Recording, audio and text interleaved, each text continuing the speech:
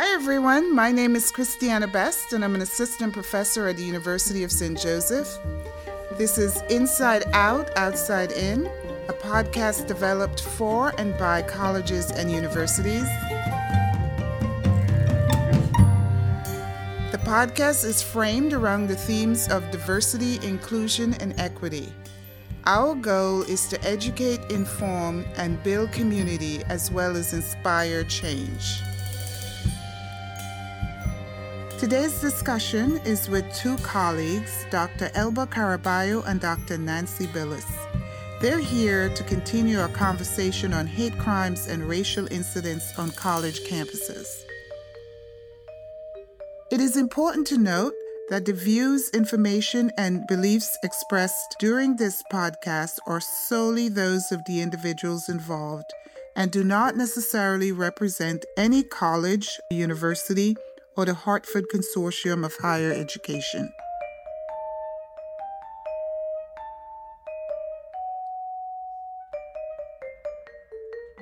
I want to thank you, Nancy Billis and Elba Caraballo, for coming and participating in this episode of our podcast, Inside Out, Outside In. I really respect you both, and I'm glad that you felt compelled to be here and to share some of your thoughts about issues related to hate crimes, racial incidents, religious bias, sexual orientation bias, and those type of things that are happening on college campuses. I think it's time for us to talk about it and look at the problem and try to come up with some solutions. So to get started, I'm just going to ask you if you can tell me a little bit about yourself, specifically your professional background. So I'm a professor of philosophy at the University of St. Joseph. I've been there for 17 years. And prior to being a philosopher, I was a social worker and a therapist. I specialized in my psychotherapy in working with deaf people, so I used sign language in my work. But prior to that, I was a social worker and I specialized in working with refugees. So I had quite an interesting experience of working with newly arrived refugees and seeing the blocks that they faced, from microaggressions to outright racism. I have two specialties. One is ethics and one is mindfulness and meditation. So I focus a lot in my work on helping students to become more aware of themselves, how they present themselves in the world, and how they move through the world. Great. Thank you for that. Yeah. Dr. Caraballo, would you like to share some background information? Sure. I'm a social worker. I have a master's in social work and I have a doctorate in social policy. I have been with the University of St. Joseph for 5 years. Before coming to the University of St. Joseph, I was the director of human services for the largest county in Florida, which is Polk County, which is Central Florida. And before that, I was tenured at the University of Massachusetts in human services. That's who I am. I'm Latina, born in New York, and so I'm a New Yorican. Great. Can you tell us a little bit about what you do now at USJ? At the University of St. Joseph, I'm the director of field education and an assistant professor in the School of Social Work and Equitable Community Practice. I work thus far exclusively in the master's program. So I place and supervise about 120 students. Okay, great. Thank you. So you're both in the classroom and you're interacting in the field placements as well? And the agency is great. So I shared with you some of what the students we interviewed earlier this week talked about in terms of their concerns as it relates to racial and other forms of hate crimes. And I kind of wanted to get your reaction and response to some of them. I would start with the issue of microaggression in the classroom or in campus in general, whether it's advising, whether it's field instruction, or just something in the classroom. Have you experienced that yourselves? Have you experienced it with your students? And if so, how do you intervene? I try very hard to know my students, and I try to err on the side of being protective. However, if I know the student to be somewhat resilient, I might call them out on it in some particularly tactful manner. I have a fairly benign example because the target of the microaggression is me, but this has happened more than once, but I have had students who are interested in gerontology and working with frail elders talk about extensively how elders are frail and they often get confused, and they sort of do this whole litany of description accurate description of frail elders in their advanced stages. I have a bit of a background in gerontology while I was at UMass, and usually those are what I call the oldest old, usually people who are 82, 84 and older. And so they'll be talking and they'll say, blah, blah, blah, blah, blah. When people pass 65, and I always wait till they finish, and I will go, okay, time out. And I just turned 65, but I would say, time out, I am blah, blah, blah. And I certainly hope I don't fall off that cliff in 2 months when I turn 65 years old. And usually they're a little bit embarrassed. Oh, I didn't mean it. I was like, no offense taken. I just want you to recognize that you need to be a little bit more informed about the diversity within the group who we call elderly. And that 65 age really comes out of antiquated old social policy. And so, the population has moved on, but the mindset has not. And often we'll use that as a really good example of how our biases, however well-intended we are, we don't know that they're there. Right. And that's a perfect example of how our biases get in our way. Mm-hmm. Yeah, so it's a little bit going into implicit bias, right? Being unconscious of your bias. Right, exactly. Right.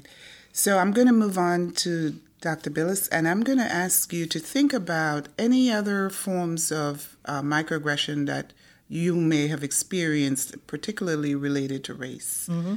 Yes. Well, this isn't particularly related to race, it's related to religion. Okay. But several years ago, I was teaching an introductory philosophy course, which is what I teach a couple of sections of that every semester, because I only teach in the undergraduate college. And we were discussing ideas about the existence of God from a philosophical standpoint. Mm-hmm. So it's not a religion class, it's not questioning anybody's belief system, but it's just exploring what are the reasons why you might believe the way you believe, and so on. And I had a group of born-again Christians in the class, and I had a group of Muslim students, some of whom wore hijabs, some of them didn't, but they were, there was a pretty strong feeling. And at one point, one member of one of the groups stood up and said, sorry, but I can't help it, but my religion teaches that you're going to hell. At which point, all of the students from the other group stood up and marched out. And I thought, teachable moment, because obviously they were going to have to come back next period, next class. So I said, okay, now let's take this apart, freeze frame, and how are we going to deal with this? Here we have a discussion that is in the context of certain learning objectives, and we need to think, how do we approach one another? What does it mean to say that to someone? And what does it mean to have academic discourse? And what does it mean that somebody feels free to say that to somebody else? Right. So that was a really interesting day. Wow, that is very interesting. There were a lot of lessons for a lot of people in that day. One of the things that invariably will happen when we're having a conversation about working cross-culturally or working with families that are different than ours, it's usually the language that we're talking about. Invariably, a student will say, well, you people, or they always. Yes. And the they means to a certain racial group or usually ethnic group and so to stop in the process right at that point and recognize, teachable moment. I won't be able to come back to this next time because they won't even remember having said that and would deny it. It's just that much of and really would genuinely not recall saying something that biased. Right. Yeah. Yeah. Because it's subtle, right? Yeah. But even though it's subtle, the group that you're referring to usually hear it crystal clear, right? So my next question is, many people feel overwhelmed in the face of current events. They feel powerless. In March, there was a policy or executive order that was passed by our current president for free speech, right? On the heels of the Virginia incident where that young lady was mowed down. And, so how do we balance the issue of free speech and sensitivity or hate crimes? Sensitivity to diversity, but also balancing hate crimes and rhetoric when they show up on campus. Any ideas? Well, I know that as a woman of color and a well-educated academic, I have a bit of a schizophrenic reaction because there's a part of me that's like, okay, lock the gates and arm yourself. And then there's another side of me that feels that discourse is important.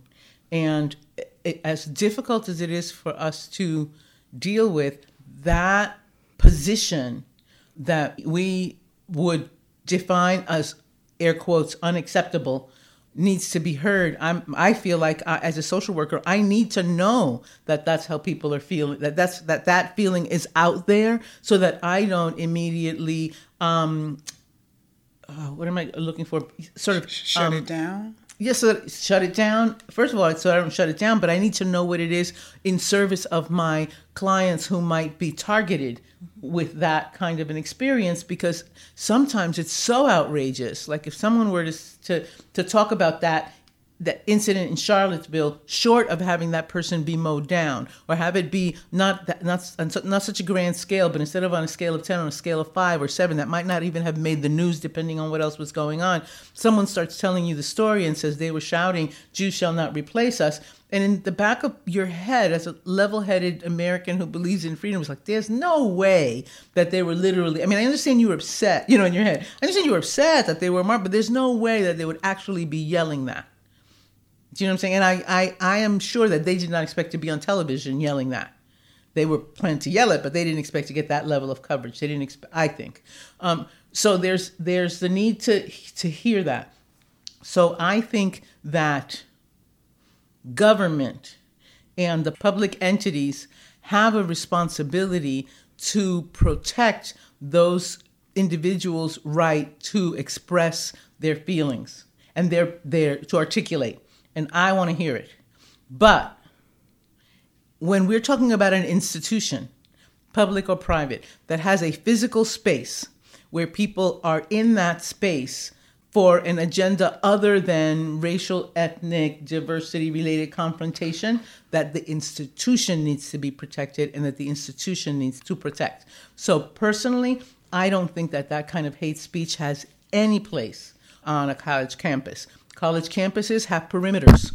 Let them go out. And if you have something to say to those of us who participate in this institution of higher learning, speak to us from the outside. Because what you're saying doesn't have any place here, because it is damaging. It could incite violence, and it is damaging. It's beyond hurtful. It is damaging. I think it's an intended consequence of undermining the value that we're placing on diversity. And from where I sit, I think I'm right, and I think diversity has value, and diversity generates strength. Right. So I don't know what the rules would be for that kind of an engagement, but I think that forcing it to be silent or invisible further endangers those of us who are targeted by it. I couldn't agree with you more. And as a white woman, personally, I've been shielded all my life. And, I'm tremendously privileged that I've never experienced any kind of discrimination. And it shocks me that people of color are not more angry than they are because of the history of racism in America, and it's ongoing. It just stuns me that people are not blowing stuff up all the time. I mean, I know it's totally oversimplifying, but it's just the more I learn about it, the more enraged I become, and I'm not even a target of it. So I couldn't agree with you more. It's our duty as educators to protect our students and to make them constantly aware of what's going on the campus and off the campus.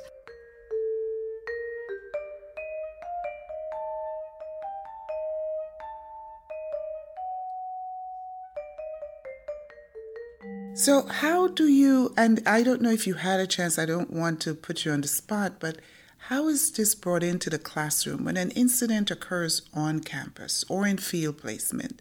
Do we totally ignore it and not address it? Do we bring it in? What are your suggestions? What are your thoughts? I can speak to field, and on our campus, the graduate program and the undergraduate program are really quite separate.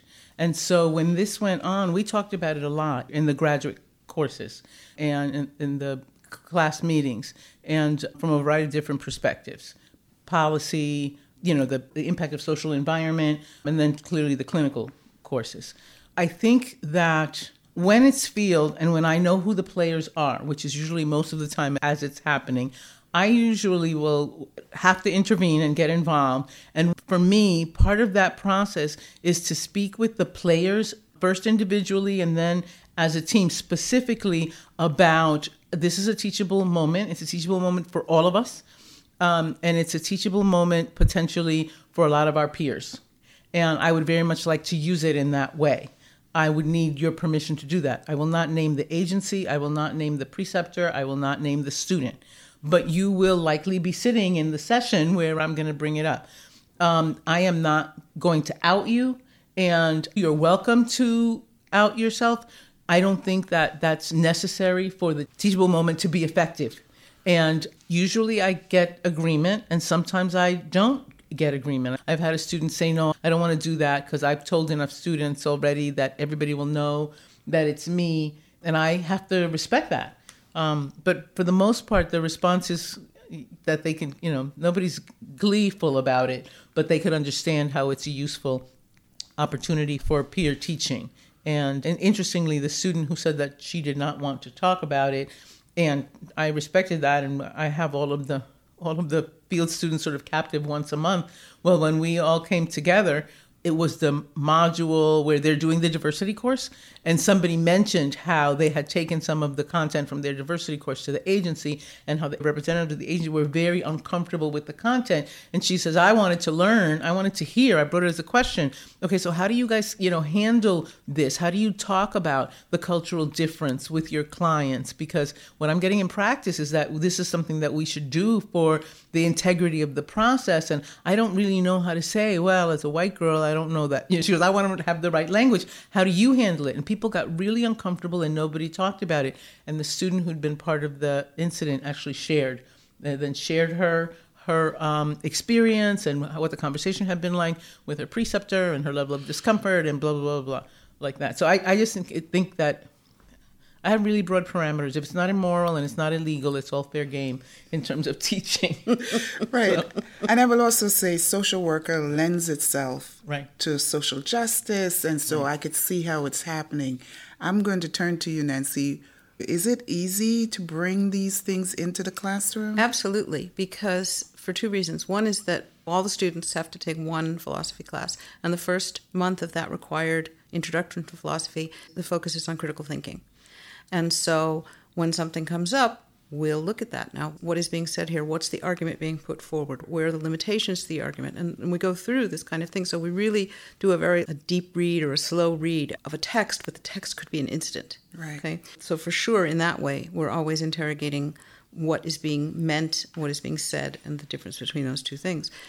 Secondly, because we are Mercy College, at least in name, our emphasis in philosophy is often on social justice. And so we look at various ethical theories. We look at the relationship between the individual and the state, for example. And we look at that a lot. And we look very carefully at the idea of the difference between what's immoral and what's illegal. So, yes, I mean, it's easy. It's very easy for me. And also because the nature of philosophy is that there really isn't any right answer, which drives the students crazy sometimes, especially the nursing They're students. very concrete. They're very concrete. And so they'll say, just tell me the answer. I'm like, I wish I could, but there isn't one. There's, 47 million of them. So everyone's encouraged to give their opinion, and always with that background idea of respect and also critical thinking, that you're thinking about what you're saying critically as well as what somebody with an opposing viewpoint might be thinking or saying. The idea is that there is no right answer, and so we have to examine all the answers, and then everybody chooses what makes sense to them. Mm-hmm.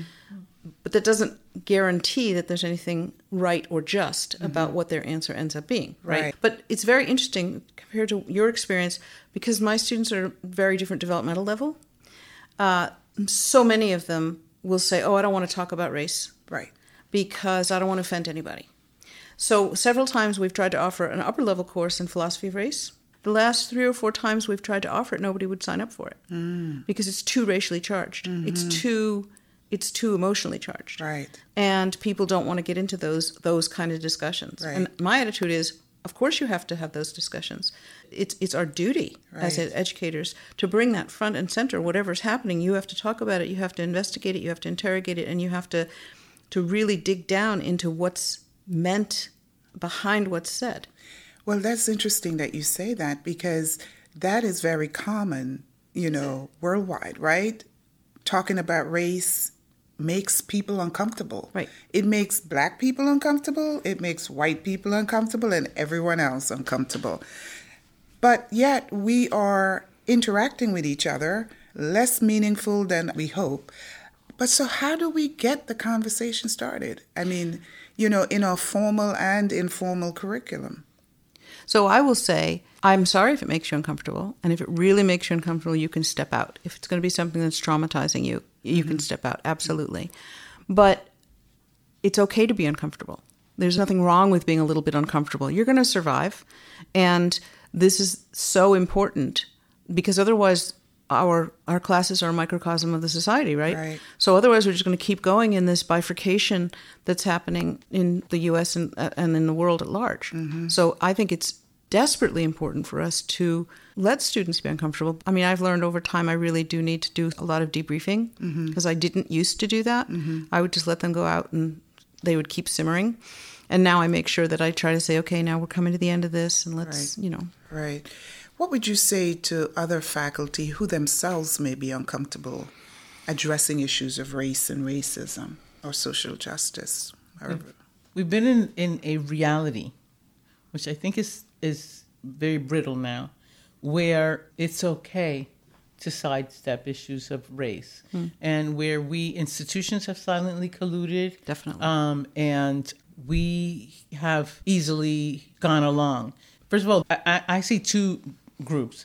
Those of us who are people of color and those folks who I see as white allies. And Nancy, for example. And what I mean by a white ally is someone who is completely aware or becoming completely aware of their white privilege and really looking for ways to not deny the white privilege, but to use the white privilege to move forward the understanding of the power of diversity, because diversity includes them. It doesn't exclude them. Like students who think diversity means everybody else but white people is missing the boat a little bit. So I think that that we have made it okay. So you get an institution like ours where you have a handful of faculty of color, which is growing. Most of whom are junior, but you get a handful of faculty of color, and you get a handful of white allies, some of whom are new and some of whom have been there forever. And then there's everybody else. And so our groups combined might be 20% of the professionals, the providers of the service, which is education. And then the other 80%, I don't know well enough to know how many of them are in the I don't know and I don't care that I don't know, and how many of them are I don't know and it might show a weakness in me that I don't know. I wouldn't know how to know. I wouldn't know how to get. I'd like to be over there in the white ally group, but I don't know how to get over there. Right. And so I think it's important for us to begin. The only way out is through. The only way out of this dilemma is to go through the process. And to me, the process is to have the conversation about inclusion. I mean, it's easier to even talk about inclusion than exclusion, about marginalization, what it means, and how it manifests, etc. And, I'm not a fan of many institutions, including ours, I must say, but I think that it's to the faculty's credit as we struggle with this reality, for example, that we've placed the whole issue of diversity and inclusion on the agenda. Now, what we do with that is the challenge, but at least we're in the conversation, at least we're on the agenda. And so I think that we've been taking baby steps and that we're in the spirit of inclusion, have included just about everything, but at least it's an effort to make people comfortable first. Right. It's kind of like going up the side of a mountain. You go to a certain level where the oxygen level changes. And if you really want to go higher, you need to stop there and give your lungs and your body an opportunity. Usually if you've done any, I haven't, I just hear the stories. You give your body a good, 15, 20 minutes to adjust, and then people move up. And people who don't do that end up getting to the next level and then being oxygen deprived and not being able to go forward. So I just think that that's a really useful analogy. Yeah. Sounds really great. It gave me some things to think about.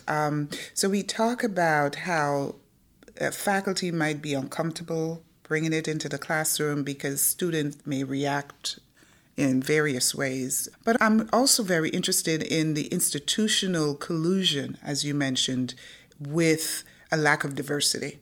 And I say that because I was looking at some statistics the other day, and it said of higher ed institutions' full-time faculty, 76% is white, I think 41 male, 35 female, and then 24% people of color, with blacks male, 3% black female, 3% Latino male, and it goes down the line, Indian as well as Native American and mixed races. Altogether, they're about 24%.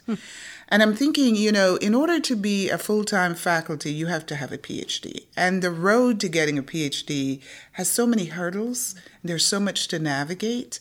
And then you get to that point, and if you don't see or feel comfortable and welcomed, what happens? Even when you start, you leave and do something else. I've had so many colleagues say, I'm not doing academia. First of all, it doesn't pay enough. There is that. That's one issue.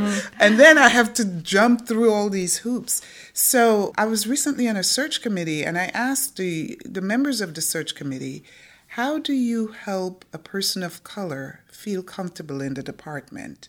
How do you recruit them, first of all, and how do you make them feel comfortable so that all the energy you expend in getting them here, they will stay?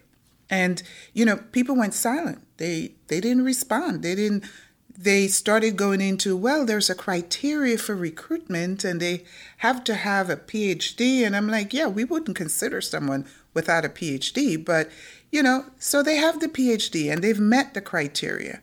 Now, what is it that we have to offer people like that, people of color, that would make them want to come to us and be a part of this institution?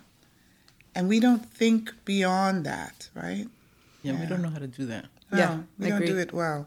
And though I think what USJ does is we require almost, I don't know, I'm not in HR, so I don't know if that's accurate, but I think we almost require each committee to have a person of color on the committee. Strongly recommended. But here is the thing. If you're the only person of color in that committee, how strong is your voice? How comfortable do you feel putting your voice on the table?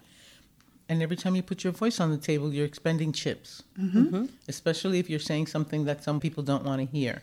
People are not comfortable around you. Right. And I just noticed, I remember one of the students talking about picking their battles. And that really is my approach. I don't know, to be honest with you, how much of it is in our upbringing. I just know that my dad raised a family, especially the three girls, to be successful. And so to be successful meant, people are going to mess with you and they may even knock you down. You stand up, you dust yourself off, and you keep going because it's not about them. It's about what it is you want to accomplish. And I've gotten to the point sometimes in those situations where the more uncomfortable I'm making people, the more effective I feel I'm being. When you get to the level where you have... This is a terribly elitist thing to say, but when you get to the level where you've gone through all those battles to get a PhD as a person who is marginalized, so it's as a person of color, as a woman, especially in a primarily male field, which I would say you're in. I mean, I think that your experience... Especially philosophy. Yeah, that's what I'm saying. 17%. Yeah. And so you're saying... the philosophy faculty in the United States are women. Yeah, wow. So if you are feeling like, I really don't know what being marginalized is, go to one of your national conferences. It'll bring it all right back. Because that's how I feel when we go to our national conferences. That's a good point. I don't go to those anymore because they're just horrible. But and that's one of the ways in which they're horrible. Yeah. And so I just think... See, perfect example. You've chosen not to pick that as a battle. And I'm sure that you have colleagues who are among the 17% who are like, this is not acceptable. And I'm going to go to those conferences. I'm going to present at those conferences. I'm going to be on those boards because they're going to change. And that's what it takes. And that's what I try to teach my social work students. Not all of you have that in you, but if you do have it in you, don't kill it. Right. Yeah. It's really important. So that came up with the students, as you mentioned. One of them said when she makes her point, she's actually labeled the angry black woman. And so what I'm hearing you say is that your father helped you navigate white space and spaces that were unwelcoming or where you would be a minority when you show up. And it sounds like that's something we have to do with children of color, right? Help them navigate that space and feel comfortable enough that when you walk into a room, you may be the only person of color, right? And everybody might turn around and look at you. I had a colleague I was in the PhD program with, and then he went off to teach much earlier. He finished earlier. And he walked into a meeting one day for faculty, and everyone turned around and thought he was a student and said, this is a faculty meeting. This, it's not really for you. And he had to pull it together and said, I am a faculty, and find a seat. And so, even as a PhD and a faculty, because he wasn't recognized as a faculty, he was relatively new in the institution. And this is New York, where you would think there's more diversity. I think that's a wonderful, that's a wonderful, what he taught all those people in that room, you can't teach at a conference. And so that's what I think is really important. I know it's hard being a person of color in academia. But walking around saying, I'm a woman of color who went to Brandeis and BU, I have 2 masters and a PhD, there's a lot of status and power in that. And I can be self-effacing and pretend there isn't, or I can choose to use it strategically. I would give money for that experience because I would. That is such a hugely teachable. It was a huge lesson, period. Close the chapter. Let's move on. Everyone's completely uncomfortable except for him. That's really what it should be like. Do you know what I'm saying? And so it's hard to wake up every morning and recognize that you might have those moments, but they're priceless in terms of the folks in that room won't make that mistake again. Hope not. Especially the person who spoke. Right. Yeah. Yeah. The other people will be like, oh, no. And that'll teach me to just zip the lip. You know what I'm saying? But it's all of the assumptions. So I think it is not easy. I think that racism is, to be honest, a white people's problem for which people of color pay the price. Absolutely. And there's no other way around that. And if you're going to be in the struggle, you just need to decide you're going to be in the struggle. Part of white privilege is that you can choose not to be in the struggle. And we don't get that choice, So right. I think it's hard to explain to people the notion of white privilege. I'm so excited that we're struggling with that now as a society. I hear it everywhere, and I just think that's a happy problem that people are struggling with that because forever they haven't. Right. Thanks for sharing that.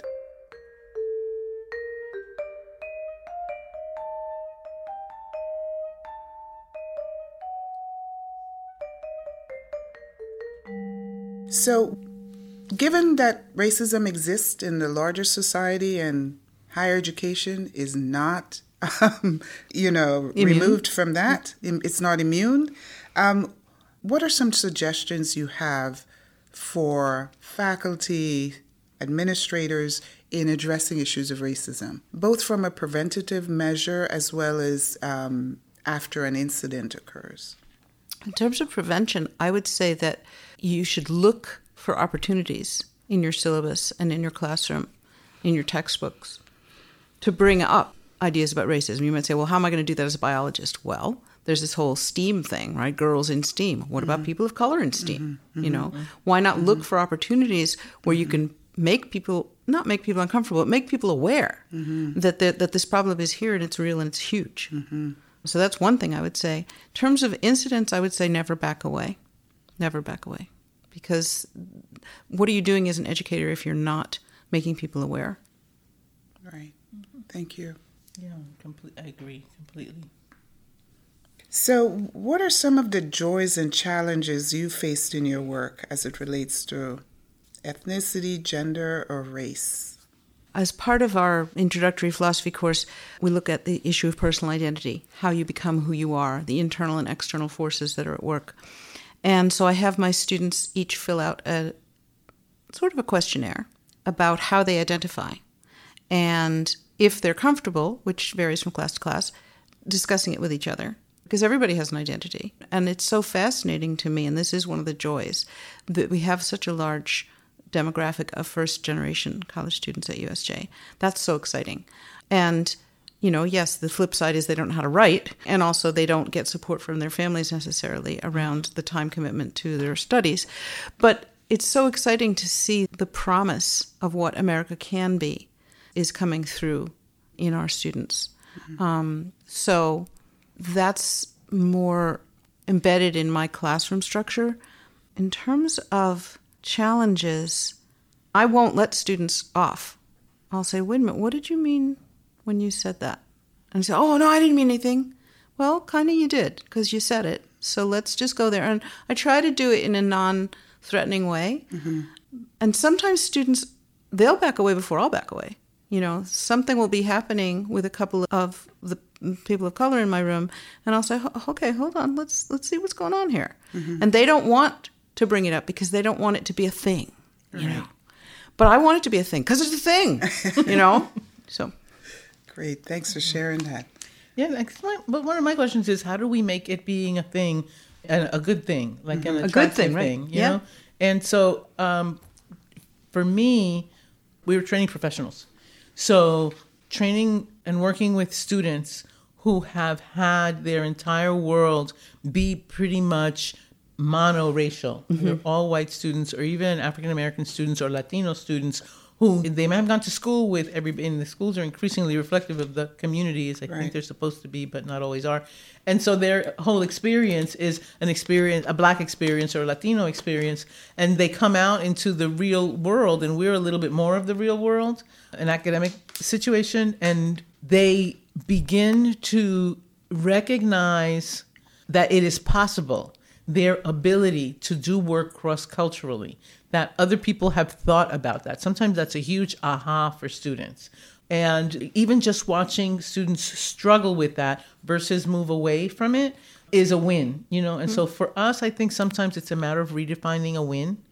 And sometimes a win means staying in an uncomfortable situation so that it's a learning experience for everyone. And, life is not, and classes are not fairy tales where you just everything, it comes out really nice and you fade to black.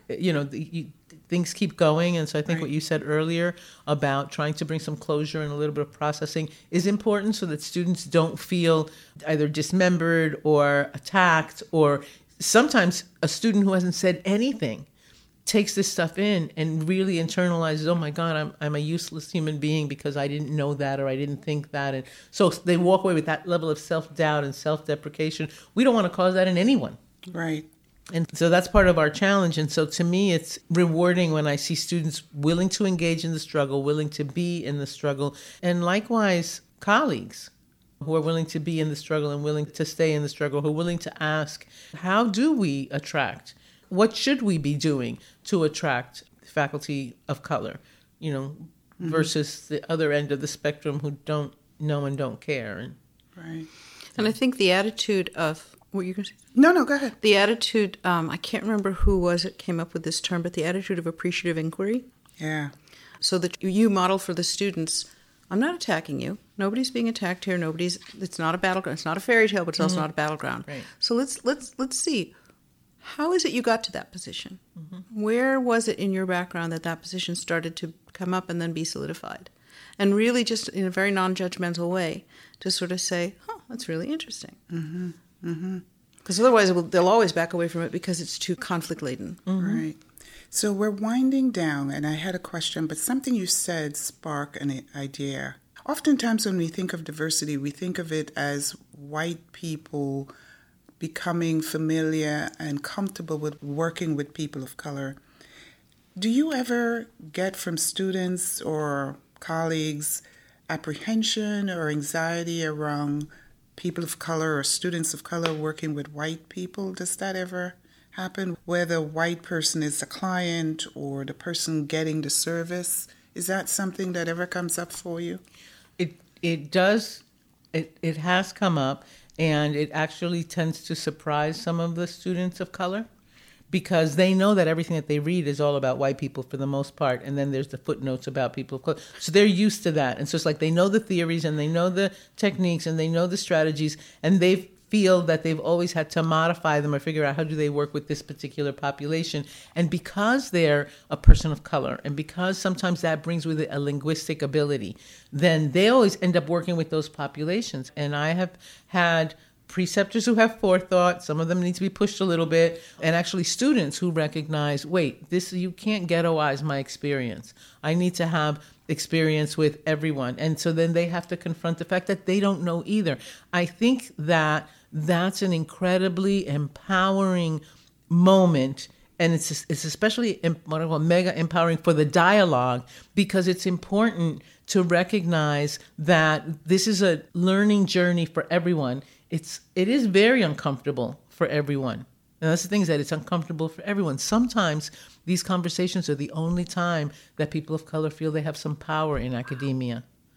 And so it's hard for them to listen, and it's hard for them not to be aggressive. They have all this pent-up frustration from having all of this sort of experience in an academic setting or out in the world, or both, where they've been marginalized and ignored and misinterpreted, and someone speaks for them, and all of those kinds of things happen. And now we're at a place where they're the expert, and they don't know what to do with that power.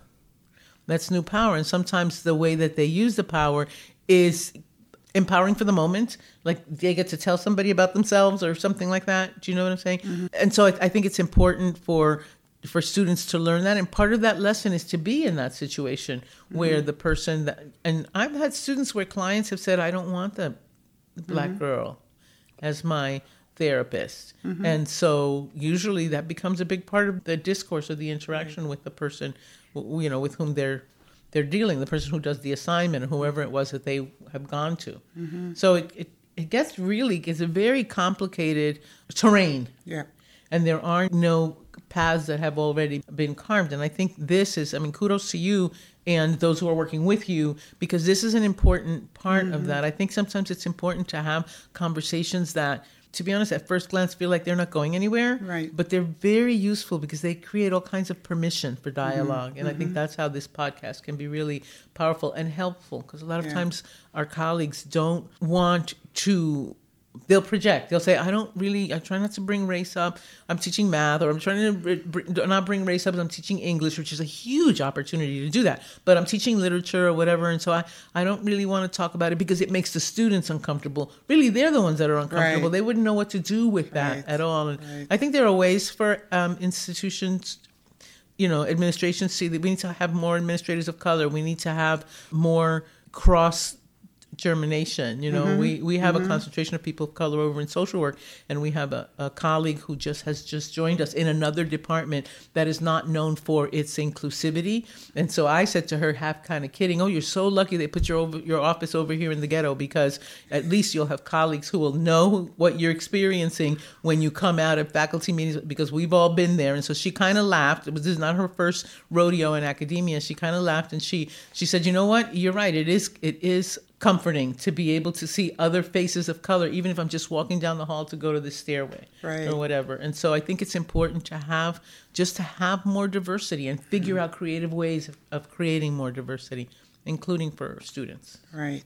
Students and faculty. Yeah. Certainly us, That's another episode that we're going to be doing. And I want you both to come back.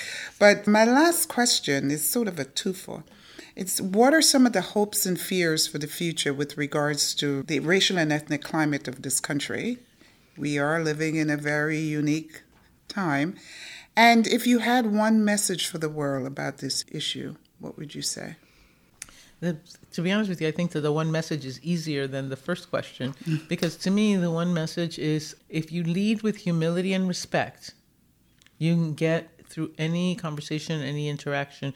And so really try to go forth in your life and in your interactions with humility and respect. It doesn't matter what they look like, it doesn't matter how they present. You are going to respect this individual. And there might be something that you could learn or should know about their experience before you judge them. And we lead with judgment. That's an American thing, I think. I don't know if it's only an American thing, but it's so hugely an American thing that we lead with judgment. And so I'm going to let my colleague share her whatever she thinks is easier, so I can think a little bit about how I see the future, because I don't want to be a negative Nelly at the end. Well, regarding my hopes and fears, my hopes are that we'll continue to push as faculty in our own little corner of the world, that we'll continue to push for greater diversity amongst the faculty and for the students, obviously, because there's a knock-on effect. My fears are that because our classrooms are a microcosm of society, it's going to be harder work, because the country is just a mess. And in terms of my one thing to share with the world, I would say that every waking moment is an opportunity to do something positive or negative. So I think it's our responsibility, our duty, to choose the positive, because we can't hope for anything to change unless we're going to be part of that. Right. Thank you. I really believe that democracy is resilient. I really do. So I think we'll survive. I don't know what it's going to look like on the other side, but I think it will reflect the freedoms and the ideals that we hold high. Great. I hope you're right. Me too. She's optimistic. Thank you so much, both of you, for participating. This was wonderful, and I do hope we can do it again. Thank you for the opportunity. Sure. Yes. Great.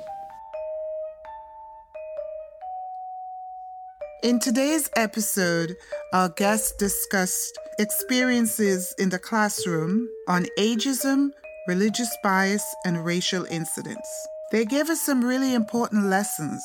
They talk about the formal and informal curriculum, the need to be able to navigate and balance difficult discourse in the classroom and hateful rhetoric, the need to look for opportunities to bring up issues of racism, and last but not least, they discussed how important it is to debrief difficult issues before letting the students out of the classroom.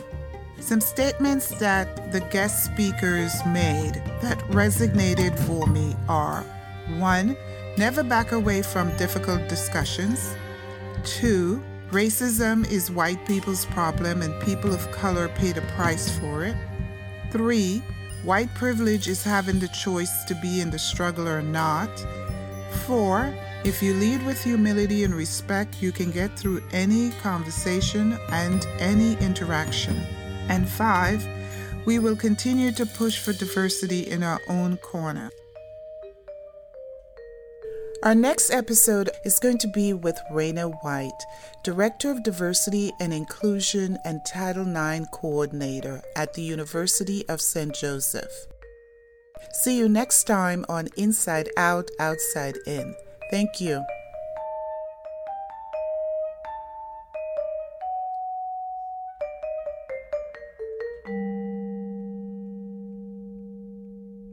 You have been listening to the Inside Out, Outside In podcast.